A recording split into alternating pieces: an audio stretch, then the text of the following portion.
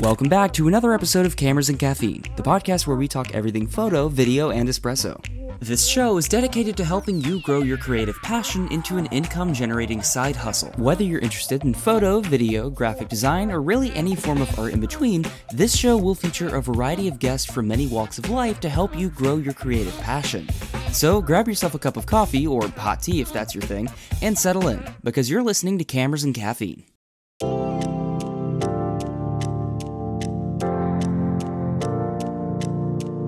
Welcome to the first episode of Cameras and Caffeine, the podcast where I show you how to make your passion into an income-generating side hustle. Today I'm here with Blake Mclane. Blake is a outdoor sports videographer and photographer.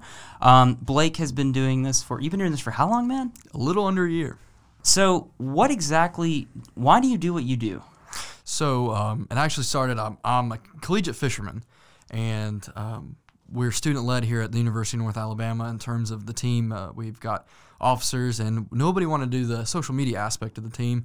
And in past years, it had been quite lackluster of the job that some of them had done.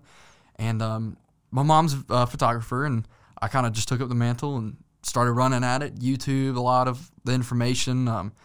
Peter McKinnon is one of the guys I watch a good bit of. Potato Jet's another one, and I ran with it. I really did. I picked up your G85 as soon as I got elected social media director for the team, and haven't really looked back since. Just been traveling with the team on tournaments that I'm not fishing because I had to take some time away for school and then my full-time job.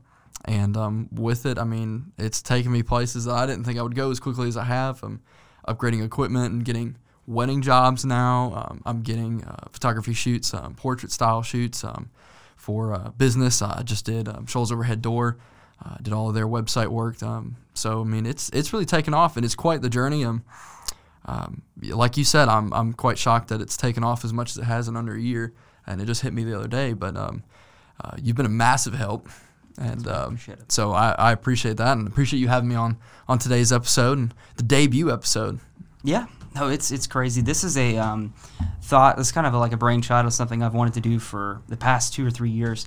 I've just never gotten out and done it. And so finally, with being on the tail end of college, it's great to kind of realize this pipe dream, which is not really a pipe dream. We're sitting here in a studio with an Aperture 300D and a Rodecaster. I don't know. How does that happen? Like, literally, you started in a year, and this podcast went from nothing to something in a couple days. Yeah. So it just goes to show that, if you really want to do something, then pursue it. But kind of going off of what you were talking about with that, how did you get started with video and photo beforehand? Was it this your start with it, or did you have any experience before? Growing up as a avid fisherman, YouTube has been a huge part in the bass fishing industry. A lot of private YouTubers have made a killing, with their living, just with simple GoPros. And so really the only experience I had before, just about a year ago now, was with a GoPro, and that was it. I mean, just strapping it to my head, strapping it to my chest, going out fishing. I mean, there's not much to it. I mean, it's pretty straightforward, point and shoot, no editing, besides cutting here and there. And no, I've really just taken off and had to learn on the fly and made some mistakes. But I think I'm on the right track now in terms of that. And still have a GoPro. You can't beat a GoPro, though. So what do you do day-to-day with video? Day-to-day, so I work full-time still. Still got the 7 to 5, 7 to 4 p.m., depending on the day. When I get back, though, I work on the video shoots that I did the weekend before. Just like this week, I'm working on the Alabama Bass Trail video. We've got a promotional video that we do at the end of every event. This was for Logan Martin, and it's going to be about a minute and a half, 2 minutes, and it's just a really slick, compact, edited video just to kind of show off just the style of fishing and competition that takes place in the Alabama Bass Trail. And then on top of that, at the end of every month, I have a part in videoing what's going to be aired on TV on ESPN2. So that's kind of in the works still. It doesn't get aired until usually 3 to 4 months after every event because it takes so long to get a 45-minute segment. But I mean, I usually always have more work than I can get done before the next event. That's crazy. So Alabama bass fishing? Alabama Bass Trail. How did you land that? So it was actually a Facebook ad. Chris Brown, he's the owner of Anglers Channel, which is the media outlet that was created to contract with ABT to do live stream. That was their main goal. They used to just run it off of iPads and a pole on a camera, or on a boat, excuse me. And they were looking for generally college age people who were passionate about bass fishing to hold a live stream camera up for about 6 hours a day. And several of my teammates who have been with me as I'm working with them on our fishing teams, like media profiles, Instagram and YouTube, working on those projects, they sent it to me, and I shot them an email and I said, hey, here's some of my work. I sent them a link to the team's TikTok, and from there Chris immediately called me. We're talking 5 minutes later, and he says, hey, I just watched all your stuff, would love to sit down and talk to you about what we're trying to get done. I don't think you're really what we were looking for, but you're better. He goes, you understand bass fishing, and you seem to understand the story that goes along with it, in terms of the video, the stylistic sense, because there's a lot of different outlets. You've got Bassmaster, you've got Major League Fishing, you've got FLW that just recently went away, but all of these trails have amateur to completely professional, 100% live off of the earnings. And all of them have their own YouTubes. They all have their cinematic productions, really. And I grew up watching those, and so I think through that, that was where I kind of just immediately clicked with ABT on what they wanted. And, it's going great. Well, I mean, they're hiring me for more and more as time goes on, and we're getting creative with it. We're throwing the FPV drones at them, GoPro footages on trailers, dipping in and out of the water, launching and taking out boats. I mean, we're really exploding. They're growing with me as I'm growing with them, and it's quite the experience. That's awesome. And all this came from a Facebook ad. Mm-hmm. See, that's the thing, taking, my mic's not on. That's awesome. So, all this came from a Facebook ad, too. I mean, that's what's just crazy about it. It really just kind of shows that, if you're looking for opportunities, if you look everywhere and just take every chance you've got, I mean, this all came from just scrolling. Mm-hmm. If you could describe to someone who has no idea what you do or what your niche is, what would you tell them about what you do with video, within the world of video? So really what I focus on is we're taking a 4 to 5 day event, and we have to show a little bit of backstory on some of the anglers that are out there, because I mean, we just got done with our last event and there were stories about overcoming cancer. I mean, there's a lot of subplots going on in a bass fishing tournament. Go figure, you wouldn't think that. And what I do is I recognize those, and I fill those subplots in so that it tells a story. It humanizes every competitor, and you can really watch, their development in that event during practice, during the actual event, the struggles, the highs, the lows. Music is a big thing in the production too. I mean, there's not a lot of emotion displayed necessarily, because I mean, when we're filming, we're 100 feet or more away from our subject. We're on a separate boat. We're zoomed in on a telephoto lens. We're way out there, and with that, you gotta have to be a little stylistic to get the point across. I mean, I say all that to just basically put in one big picture. It's telling an emotional story of these people who are trying to make it professionally in the bass fishing world. That's what I do. Mm-hmm. And then now, as time goes on, it's more and more. It's this trail wants this, and this trail, they've got all these different levels of tournament trails from, like I said, amateur to pro. They all have their own styles. They all have their own stories. When you get into the pros, they're definitely more centered on one person, because there's not, like in this ABT series, there's not 250 boats. That's 500 people. There's 2 people per boat. When you get into the pros, there's 1 person a boat, and there's no more than 100 boats. So it's a lot less people. They're a lot more centric. And you have your staple people that have been around in the industry for 20, 30 years.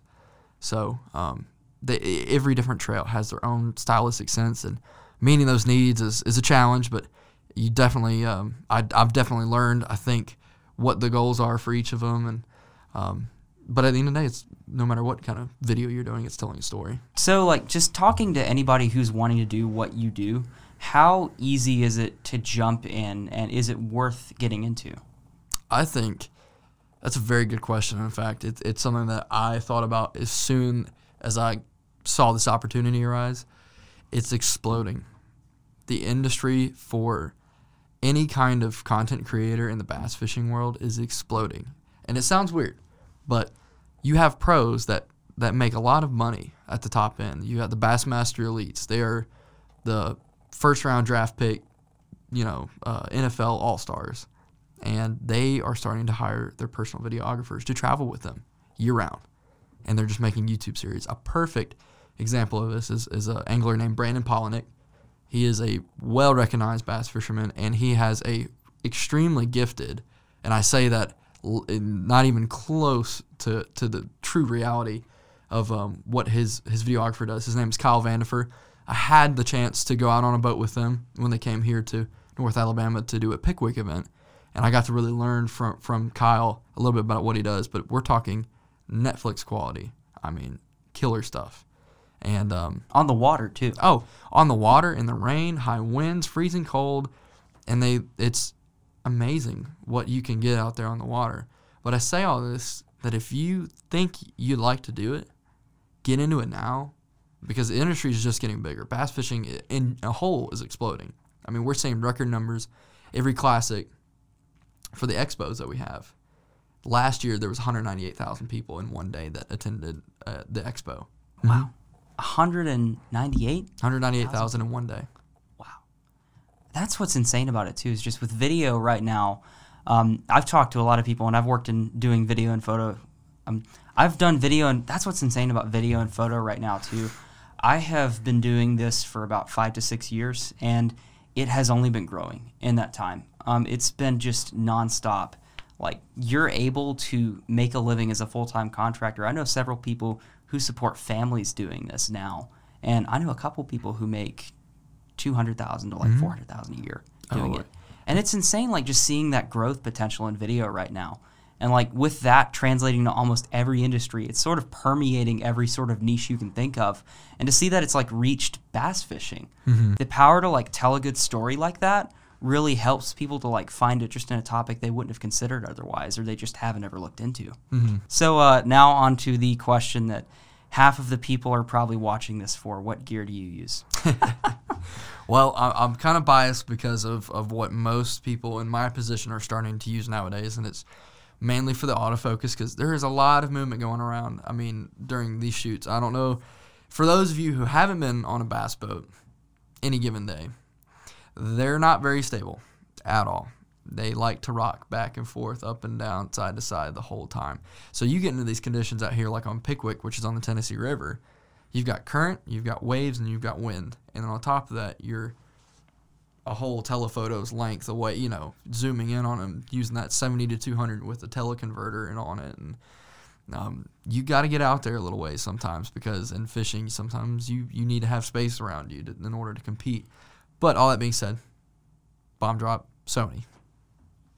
Sony has been, I went from a G85 with Panasonic, and it was a good camera. I mean, they've got a lot of features built in, especially to that model being as budget friendly as it was. But it didn't hit a couple of the key points I needed it to, and that was definitely autofocus for one, because there's a lot of other variables going around other than worrying about to manual focus on it. And then the second one was low light. That micro four thirds setup was, we're out there at 3 a.m. That's when we start shooting. Definitely have to have a little bit lower light. And I tried the Sigma lenses, that 1.4 fast aperture, and it helped, but you're at a 2 times crop factor. You can only do so much. Yeah, and that's where, like, it's really interesting seeing how micro four thirds has sort of struggled lately. It's got its diehard fans, but at the end of the day, the industry is trending upward towards larger sensors.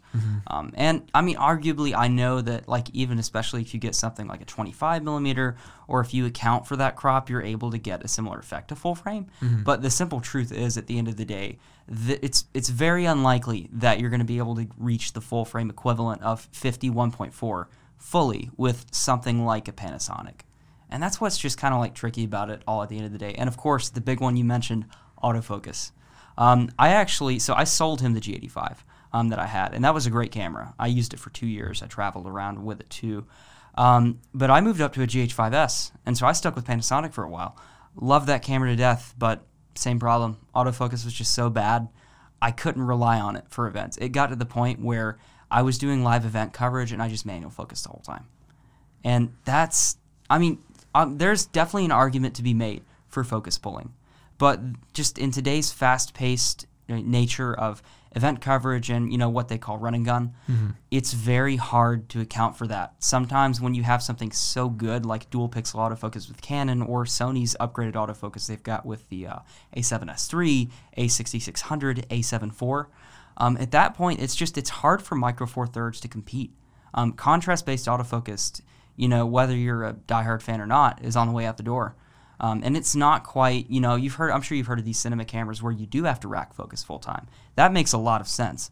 But in the hybrid form factor that the Panasonic cameras are in, it's not a cinema camera.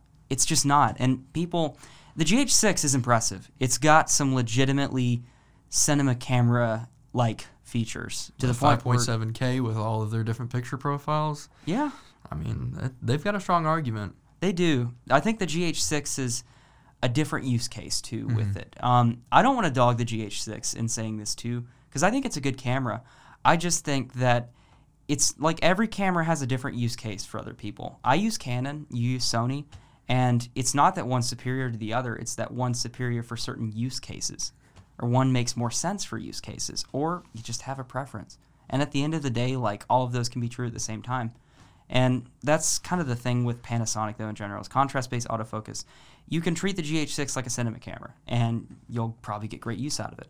But if you need a run-and-gun setup, you just can't rely on contrast-based autofocus. It's so difficult. I do know a guy in Huntsville who I shot a wedding with who focused full-time manually on his Blackmagic at a wedding. That was impressive. And how is the Blackmagic autofocus? Oh, it doesn't exist.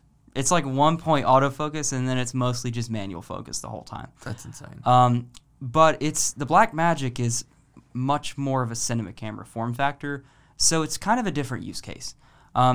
You don't run and gun with a Blackmagic per se. You can, but if you run and gun with a Blackmagic, it's a different form factor than running and gunning with like a Canon R5 or a Sony A7S III. So yeah, he nailed focus full time manually at a wedding, like moving the whole time. And that's the only time I've ever seen somebody do it that good in that specific use case too. That's crazy. Yeah, it's insane. I wouldn't be able to do that.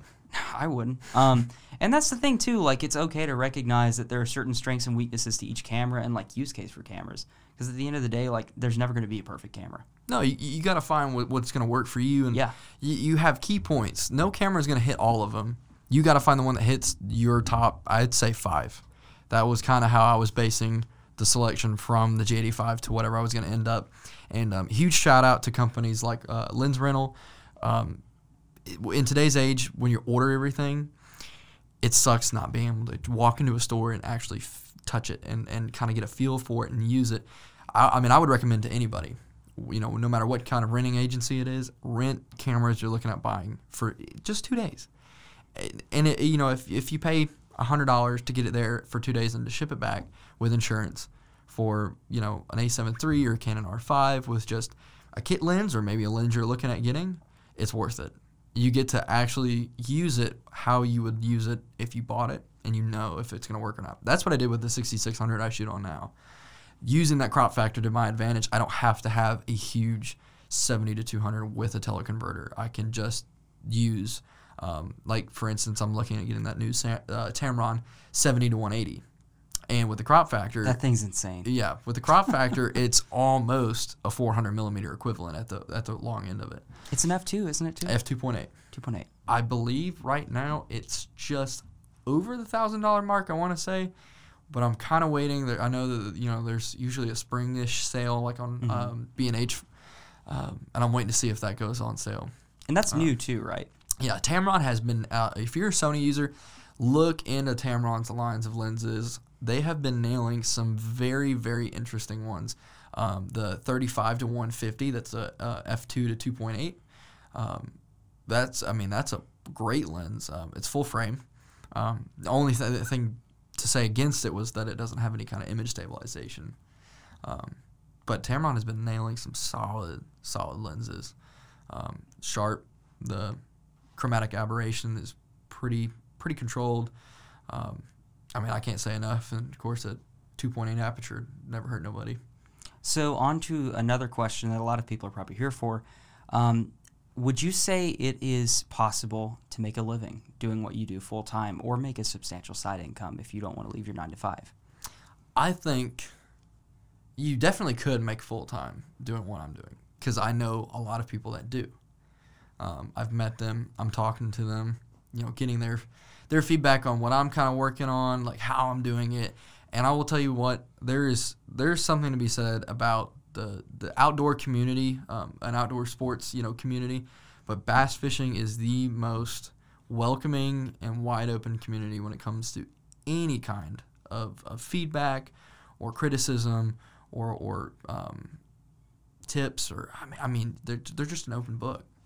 They will give you the shirt off of their back even when it's raining. They're the greatest people I've ever met. You definitely can. I think it's wise to get the side income first before jumping into it. Because I will say, a lot of people can get away with a little bit more budget-friendly gear to make it full-time in this industry. There is a lot of competition when it comes to the quality. There's a lot of bigger names, private contracting photographer and videographers that have been doing it since the early 2000s, because they saw it way before anybody else did, and they hopped on.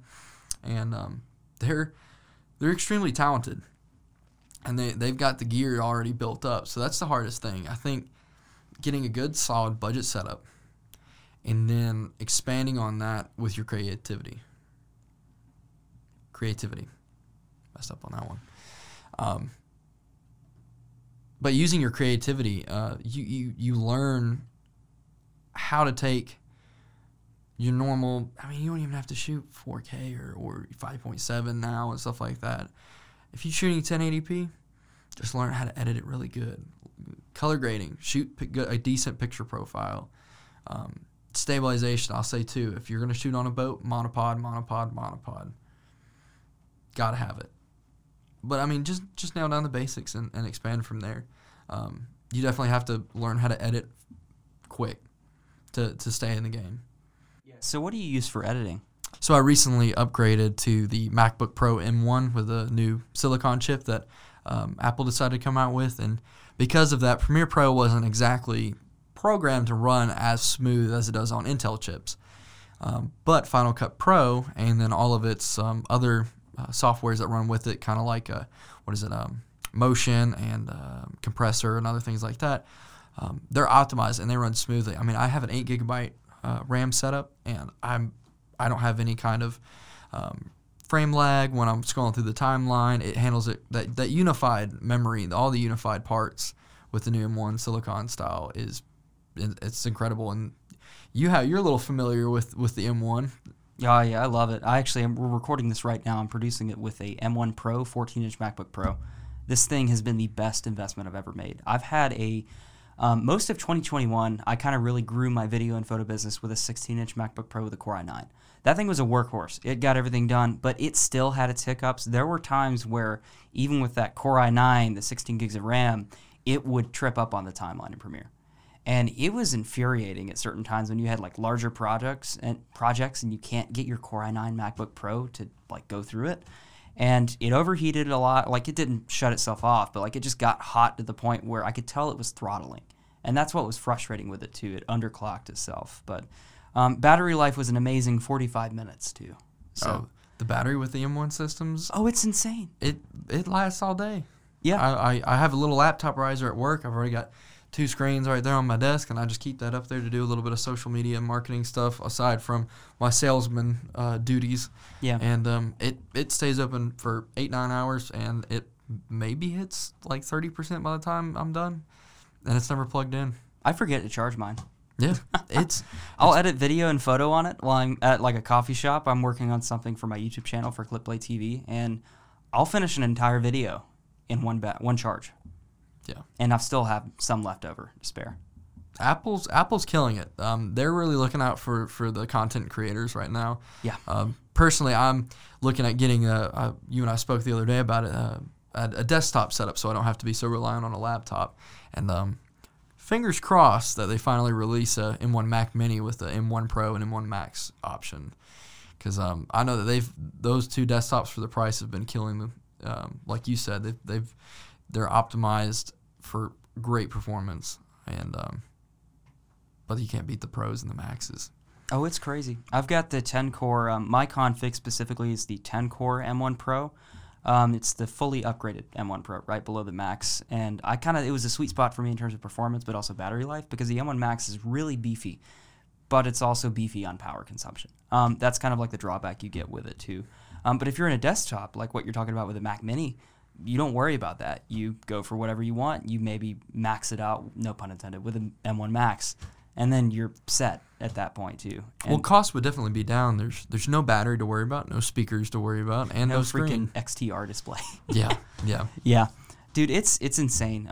Just seeing the value that Apple's providing with their M1 chips and their upcoming M2 chips are going to be pretty dang good. I've heard a little bit of chatter out there on the big wide web about that. On the interwebs. Right? Yeah, whatever the kids call it nowadays. Yeah, whatever President Bush said, the Google. I think.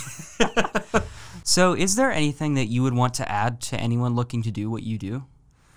You know, there's not a whole lot to it. The one thing I'll leave you with is just get out and create. I mean, no matter what you're shooting, don't be held back by what you can afford. You've got a decent camera on any of the smartphones nowadays.